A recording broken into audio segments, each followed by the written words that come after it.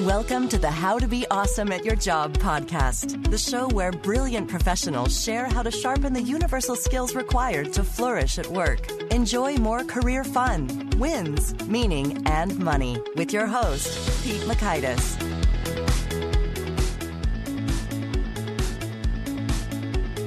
Well, I'm looking forward to introducing this next guest to you. It's my friend Steve Ritter, and this is the guy I call upon when some training client is talking to me or a prospect about maybe doing some work, a workshop, and they tell me what's going on, and I think, that sounds more so toxic and problematic. And a Myers-Briggs workshop isn't what you want. You need to fix some basic issues first. I send them to this guy, Steve Ritter. And he's not a super flashy keynoter, but he just patiently works through the challenging questions and issues and stuff that it takes to get to the root of a matter and make it all better. So I am so pumped to share with you some input that Steve Ritter has about, what are the key differentiators between toxic and healthy teams, and what are some things you can do to make the leap to be less toxic and more healthy. So you'll learn, 1, why strategic planning is often a monumental failure. 2, the pillars of Steve Ritter's team clock model for successful teaming. And 3, common behaviors that cause dysfunctions in teams and how to correct them. And again, if you want the show notes, the transcript, the links to things mentioned, you'll find that over at awesomeatyourjob.com/ep36. And if you want just the takeaways faster, sign up for the Gold Nugget email list over at awesomeatyourjob.com, and you can read some of the key takeaways in under 2 minutes.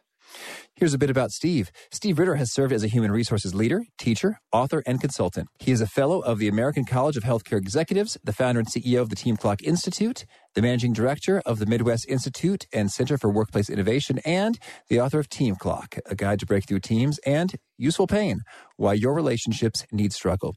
Steve is on the faculty of the Center for Professional Excellence at Elmhurst College, and he's the former senior vice president and director of human resources at Leaders Bank, which won the #1 Best Place to Work in Illinois award in 2006 and the APA's Psychologically Healthy Workplace Award in 2010 during his reign. He consults organizations that include Kraft Foods, Kellogg's, Advocate Healthcare, the Chicago White Sox, Northwestern Mutual, Illinois Hospital Association, and Starcom Worldwide. Here's Steve. Steve, thanks so much for appearing on the How to Be Awesome at Your Job podcast. Thanks, Pete. Thanks for welcoming me onto the podcast. Oh, yes. Well, it's been a fun road in terms of how we've known each other, and you've got some great credentials on the bio, but one thing that is not on the bio is your epic guitar performances. Can you speak about that? Well, my epic guitar performances probably happen mostly in the basement with pizza and cold beverages. It's a bunch of buddies that have been getting together for 25 or 30 years, and we order some pizza and we pull out our instruments, and somebody hits a groove with a couple of chords, and the drums come in and the bass comes in, and someone does a lead solo, and 20 minutes later we look at each other and kind of nod and say that sounded good, and then someone does something else, and 3 or 4 hours later it's 11 o'clock at night, and we say goodbye and put the date on the calendar for the next month. So it's kind of a cool thing. I think in 30 years, Pete, we've had 3 gigs, and two of them probably don't count. So one of them, we actually played in the basement level of the Double Door in 2010. So that was kind of a cool gig. Oh, certainly, yes. Well, and that's fun. And yeah. So I'd also like to hear talking about authorship. So I remember when Team Clock was just a draft in a Microsoft Word document, and now it's a full book and some more, and a blog and a business and a brand. And so can you give us a bit of an update? What is this Team Clock concept all about, for starters? The Team Clock was this model that kind of appeared in my head a long time ago that said, if you thought of those teams or those relationships as a cycle, every spot on the clock from 1 o'clock all the way back around to 12 could be represented by something important that happens in that relationship or on that team or in that organization. And that most teams don't just kind of move sequentially in a line from, forming and getting together to storming and having conflict to norming and kind of setting some rules moving forward to then performing and then having some kind of a celebration that we did it. We're a team now. most teams and most relationships and most groups and organizations keep growing cycle after cycle after cycle. So, as you know, as an example, Nancy and I have been married 38 years now. I bet we've gone through a dozen of those cycles. You can imagine the highlights of those, right? So we've gone around a cycle of being kind of playing house, young people being married, and then having kids changes the things that you invest in and the risks that you take as you've got precious cargo on board now. And then kids become teenagers, and all of a sudden the stakes are higher, and the things that you choose to do are driven by that. And then they move on, and your life changes. And as you know, we're pretty close to welcoming a grandchild into our lives. And so the way we spend our time and the things we invest in and what's close and important to us changes. And so marriage is a good example of thinking about that. We can apply the same rubric to any team or any organization.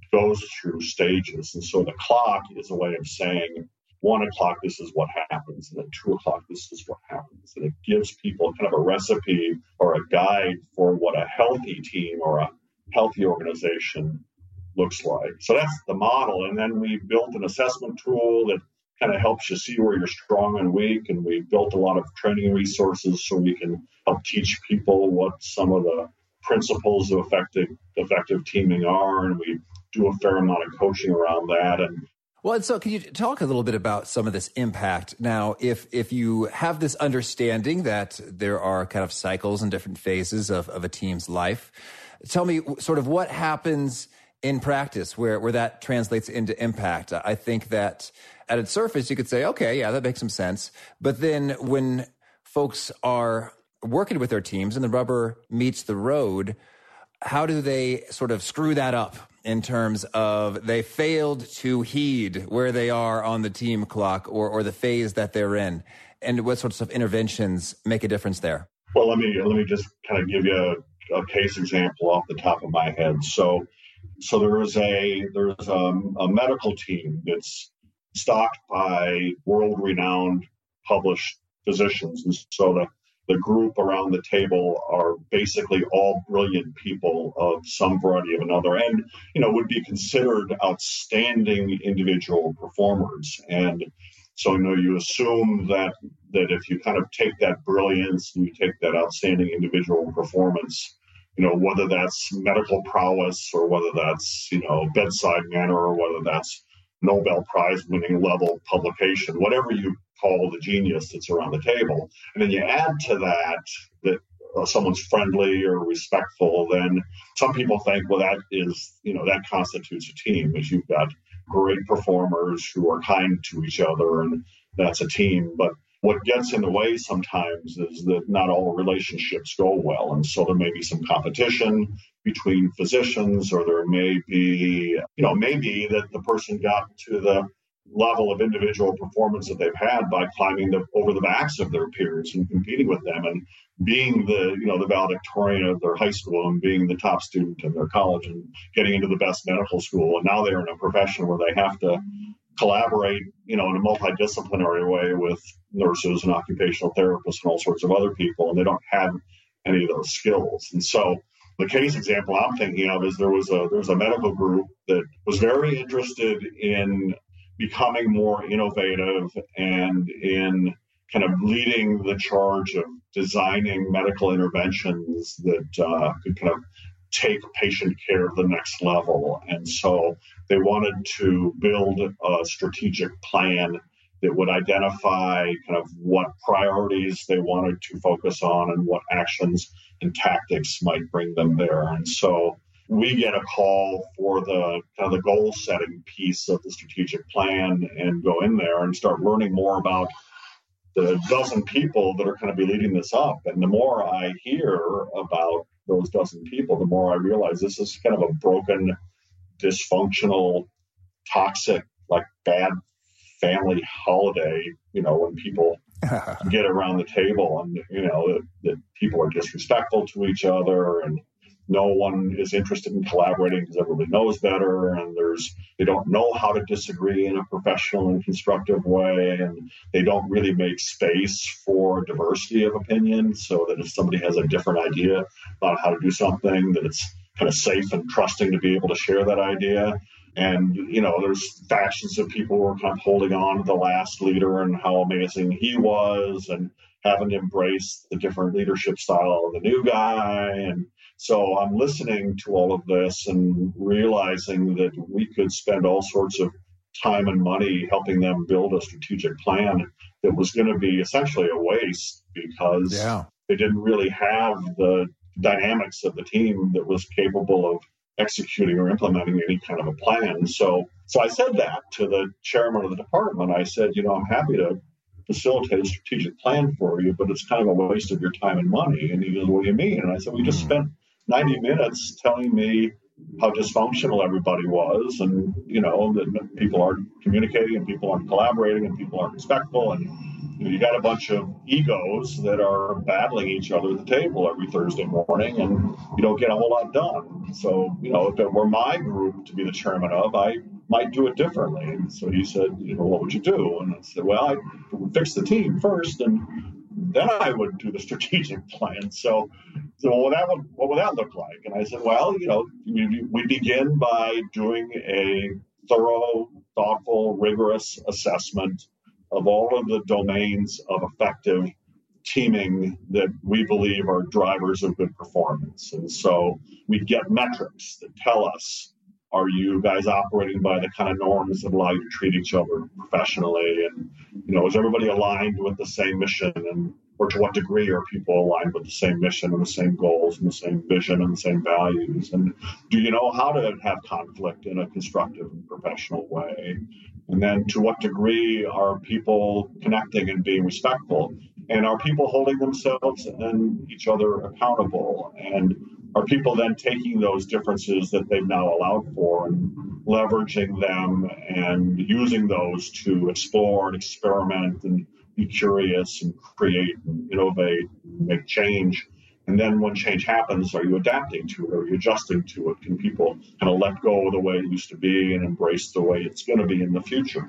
And then we can take all those domains and we can put a mean, from on a Likert scale from unhealthy to healthy. If you go from 1 to 5, with 5 being healthy, is this team a 3.8 or a 4.1 or a 2.2 or whatever it is? And then we can compare that with, not to get too technical, but with some standard deviations that say, so this kind of average comes from what? A consensus of opinion? Or is that kind of a blend of a disparity of opinion? So the people in the room, are they factioned in us and them, or are they kind of cohesive around a way we look at things? And so between the means and the standard deviations, we can actually pinpoint what areas of that team are most important to work on. Where are the areas of greatest vulnerability?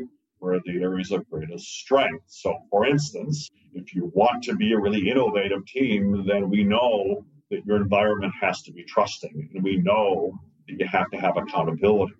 So if we measure the accountability on the team, if we measure the trust on the team, and it comes up low, then it's not a fruitful environment for expecting people to take risks and try new things and explore. So I said, and then, once we do that, we can train everyone on what an effective team looks like. And then we can do kind of a gap analysis and say, of the strengths and weaknesses that we've assessed, which actions are going to have the greatest impact on getting you guys where you need to be. And then we'll build a little action plan around that. We'll chip away at it until we feel like the team has a sufficient foundation to move forward. And then we can do our strategic plan, and it will be meaningful. That's so good, because I think most strategic plans just kind of lie in a binder in a shelf somewhere or a drawer somewhere. And I've heard many stories of it. And it's unfortunate for everybody that they go through that time and waste. And I don't know if they're just kind of blithely unaware that their team is toxic and there are dysfunctions that got to be handled, or if it's that they just think, oh, strategic planning is something you just do every 5 years, and so they do it. So, and I love the data-driven approach. That's cool. And so, well, now I know that your interventions are unique and customized for each team based on what you're seeing with those assessments and those data. But I have to ask, tell us, in your experience, what are the most common team challenges where it's not where it should be, And what are the most effective interventions? So if someone's listening and they're nodding their head like, oh, yeah, we got some of those problems, tell us, what are some of the best things to do about them? All right. So think about the reasons that people in relationships get stuck generally. And that will be the most common types of difficulties that teams have. So an easy one is that there has been some change and people are having trouble accepting that change. So that maybe my role was shifted, or maybe my favorite colleague moved to a competitor's business, or maybe I'm in a school district, I'm a teacher, and we got a new principal, and she doesn't lead the way the grandfatherly guy that I used to like does. And so, people kind of under stress lose some of their maturity, and dig in their heels and protest the change by not moving forward in many ways. And so kind of getting stuck because you're not managing change effectively is very, very common thing we see.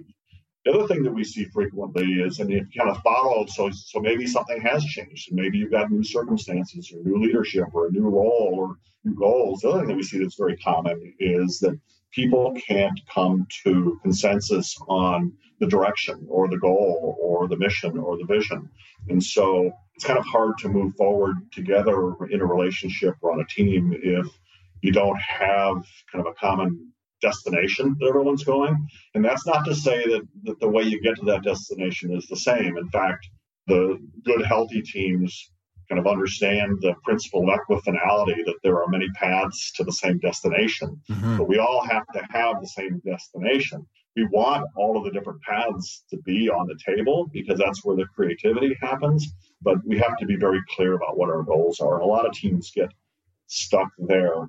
And then, as you can imagine, it's easier to say what our goal is or what our mission is than to actually do it. And so we find that a lot of teams get stuck with accountability, that really being true to those values or being true to that mission or being true to those goals and actually following through with the things that they say they're going to do. And as you can imagine, if somebody's not accountable, the first thing that breaks down is trust. And so the symptom of a team that's stuck there is that they would tell you that I don't trust my teammate or I don't feel trusted myself. And that gets people stuck as well. And then the other area that is really common for us to see is the folks who are kind of afraid of taking risks, people who are kind of responding to the fear center of their brain rather than the frontal lobe where decisions get made. And, they could explore and experiment and be curious and create and innovate, but they're concerned about failure, so they hold back, or, maybe related to the other stuck place, that they don't feel like the environment will support their experimentation or their exploration, so they don't want to go out on a limb for fear that they won't hold them out there. So those are the typical things. And then, the interventions that fix those things are basically some version of, do you want to stay stuck or do you want to move forward?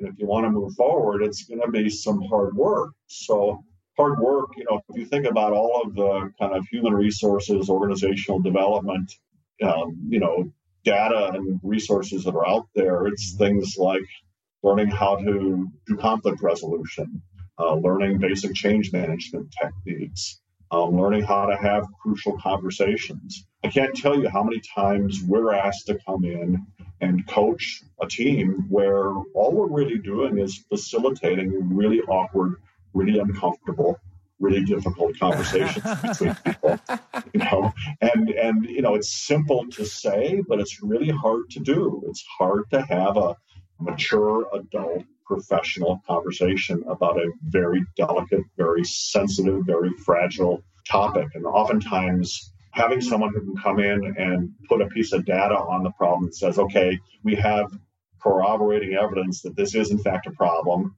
having some kind of didactic teaching that says, here's what the best teams do, here are what best practices are on this issue, and then sponsoring some facilitation of whatever the difficult conversation has to happen. As you know, from when we were building the team clock assessment model, which I, to this day, appreciate your contribution to the wisdom behind that. Oh, sure, thanks. A lot of these interventions are pretty stock human resources, employee relations, organizational development interventions, essentially bring people together and shepherd them around conversations that they should have been having without you. They should have been having what? Without you. Yes, without you. So, like a lot of the things that we as consultants do is you give people tools that equip them to eventually not need you, right? And so our engagements tend to be relatively short, meaning a year or less, because if we do them well, we're equipping people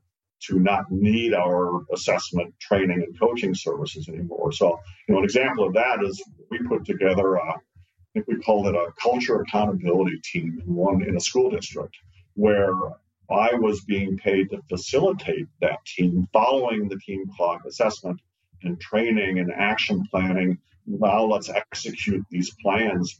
So we put together a team of people that would be ultimately the team that would survive our engagement and do the work themselves. And so when a sub team, like a grade level team in a middle school, for instance, we're struggling with norms or values or direction, or we're stuck and couldn't move forward, or needed conflict resolution assistance, then this team would assist them in doing that.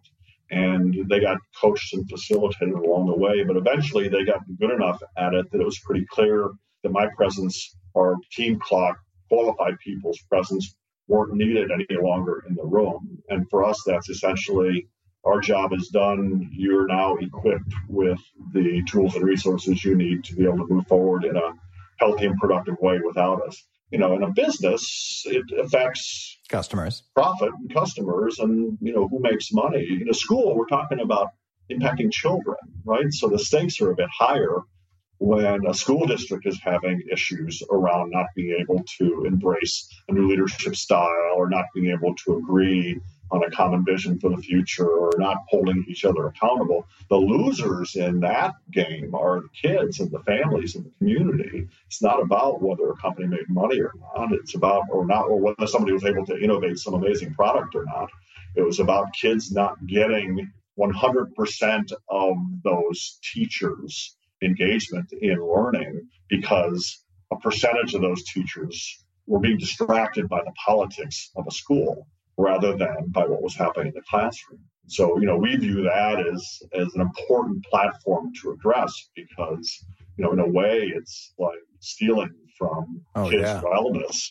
If we're here for the mission of being able to educate children as successful, productive citizens in the next century, and 30% of our efforts are being distracted by office politics that happen in the cafeteria, then we're stealing from kids. I'd love to maybe zoom in a little bit in terms of making it all the more real. So, okay, we have a problem. People don't have trust because this happened to them in the scene there. Just so I'd love to make it a bit clear with regard to being able to relate and say, yes, I have seen people up in arms about those very same kinds of issues. One of the places that you see it typically is following a merger or an acquisition. All right. And so, the whole M&A market is a place where you have, as part of the kind of immediate challenge, is this culture clash. Well, whatever the reasons might be, there's two different cultures coming together,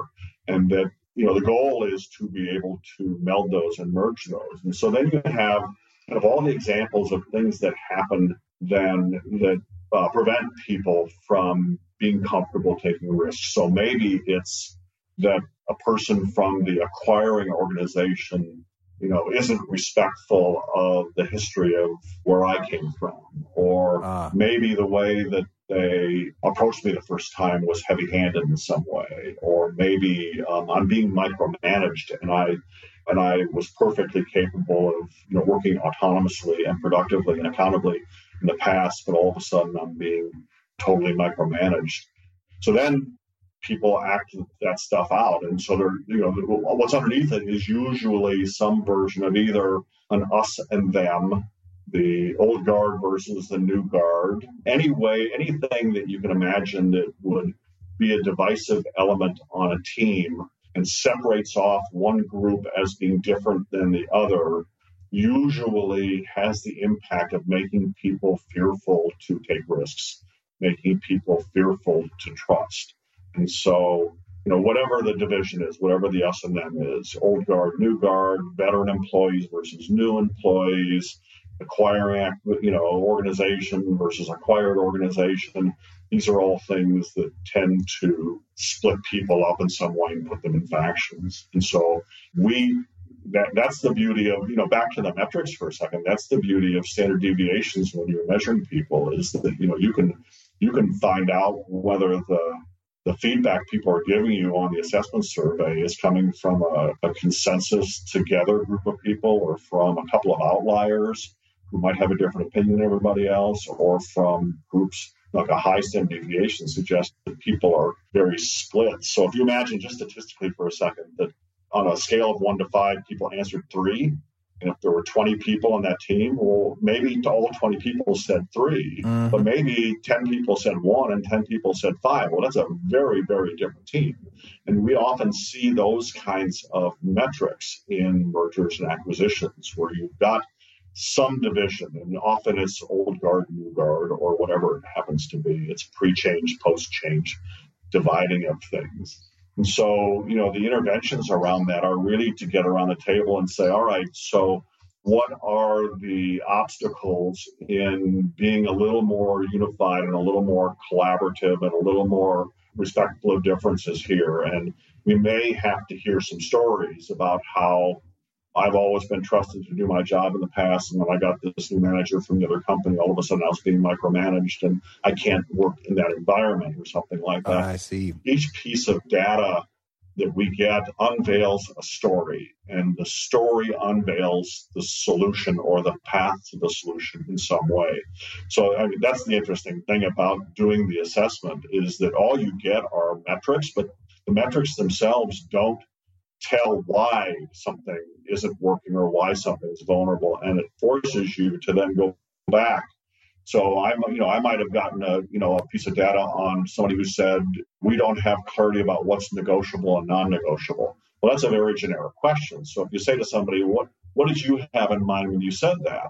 And they'll say, well, when so-and-so came into our leadership team, their role and my role have so much overlap. I don't know where I end and where she begins. And we need to get some clarity in our roles so we're not stepping on each other's toes so often. Well, now we have a story that tells us why that data came up. And now we have a path that says if we actually talk about this and get more clarity around boundaries between roles with these two people, they'll be able to work more respectfully and collaboratively with each other moving forward. Does that give you kind of an example? Oh, that's good. Yes, thank you.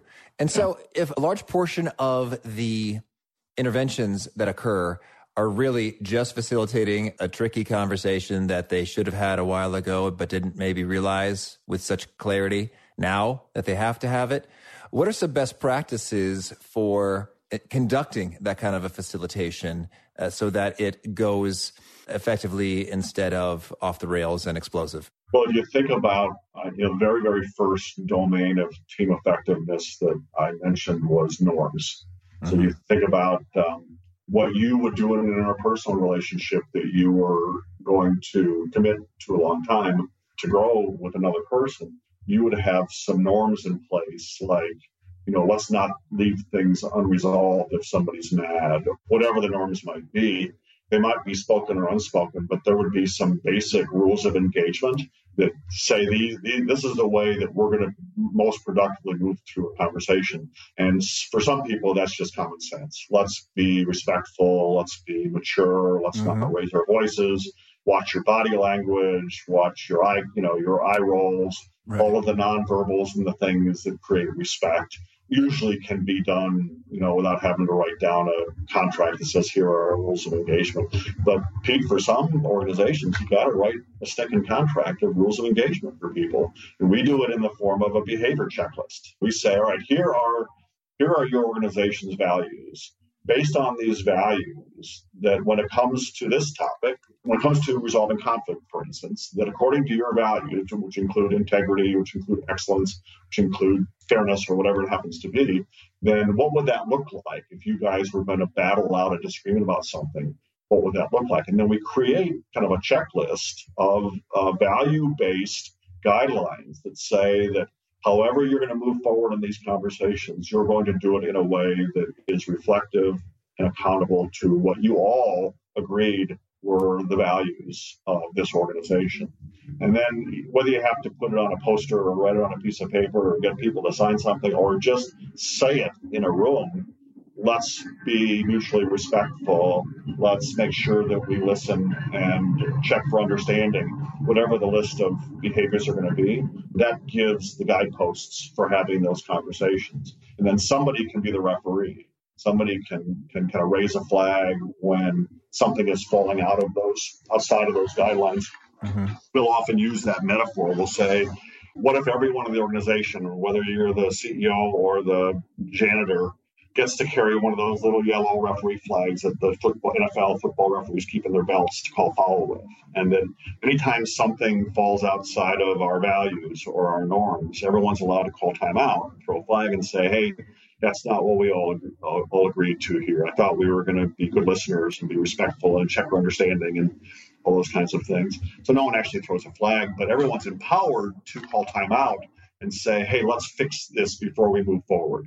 Does that make sense? Oh, absolutely. Yes. I was just wondering if that was your role with the white and black shirt and whistle that often, you were just shrieking. Yeah. Literally, I'm imagining you in the referee uniform right now. Yeah, oftentimes. And then you give somebody, you find out who in the organization is comfortable with that role, because you don't want them dependent on an external force. You want that to be an intrinsic self-monitoring thing like you would in any relationship. Yes, perfect. Yeah. Well, that's good stuff. Thank you. And I would love to ask, is there anything else you want to make sure that you get a chance to put out there before we shift gears and move to the fast faves? The one thing I would put out there, and I hope people find a chance to visit the teamclock.com website.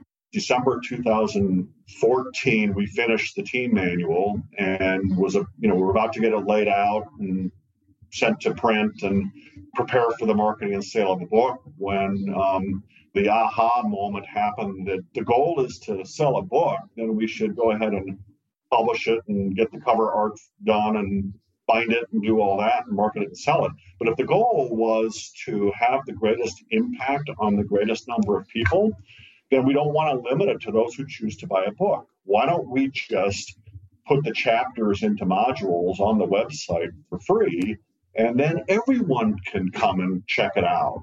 And so if you go on the Team Clock website, that's what we did. And by look at the analytics on the website, that is the second most visited page on the website other than the blog. There are some very specific how-to steps at everyone's disposal. So thanks for the opportunity to share that out. Oh, well, thank you for making that and making it free. That's really handy. So we'll certainly have that linked in the show notes here associated with this episode. So let's go ahead and dig into the fast faves here. So can you start by telling us a favorite quote, something that inspires you repeatedly? I'm a big reader of Seth Godin's work, and Seth's kind of a marketing thought leader guru, and he was actually generous enough to give Team Clock an endorsement, but I read just about everything he writes, including his daily blog. And he says, so if you think about, those of us who are trying to be entrepreneurial are often confronted with fear. So one of his quotes is, anxiety is experiencing failure in advance. Tell yourself enough vivid stories about the worst possible outcome in your work, and you'll soon come to believe them. Worry is not preparation, and anxiety doesn't make you better. So that's kind of a quote, I think. Right on. And can you maybe also share about a favorite study or piece of research that you find yourself referencing or thinking about often? It's, I'm not sure I can quote which journal. It may have been the Journal of Applied Psych, but they did a study on the greatest drivers of consultation outcome. And so whether you're an advisor or a mentor or a counselor or a therapist or a coach or a consultant, they studied what features in that person drove greatest outcome. And they looked at gender, and they looked at age, and they looked at education, they looked at training. And the greatest driver, interestingly, was the sense of connection between the consultant and the client from the client's point of view after the first hour. Wow.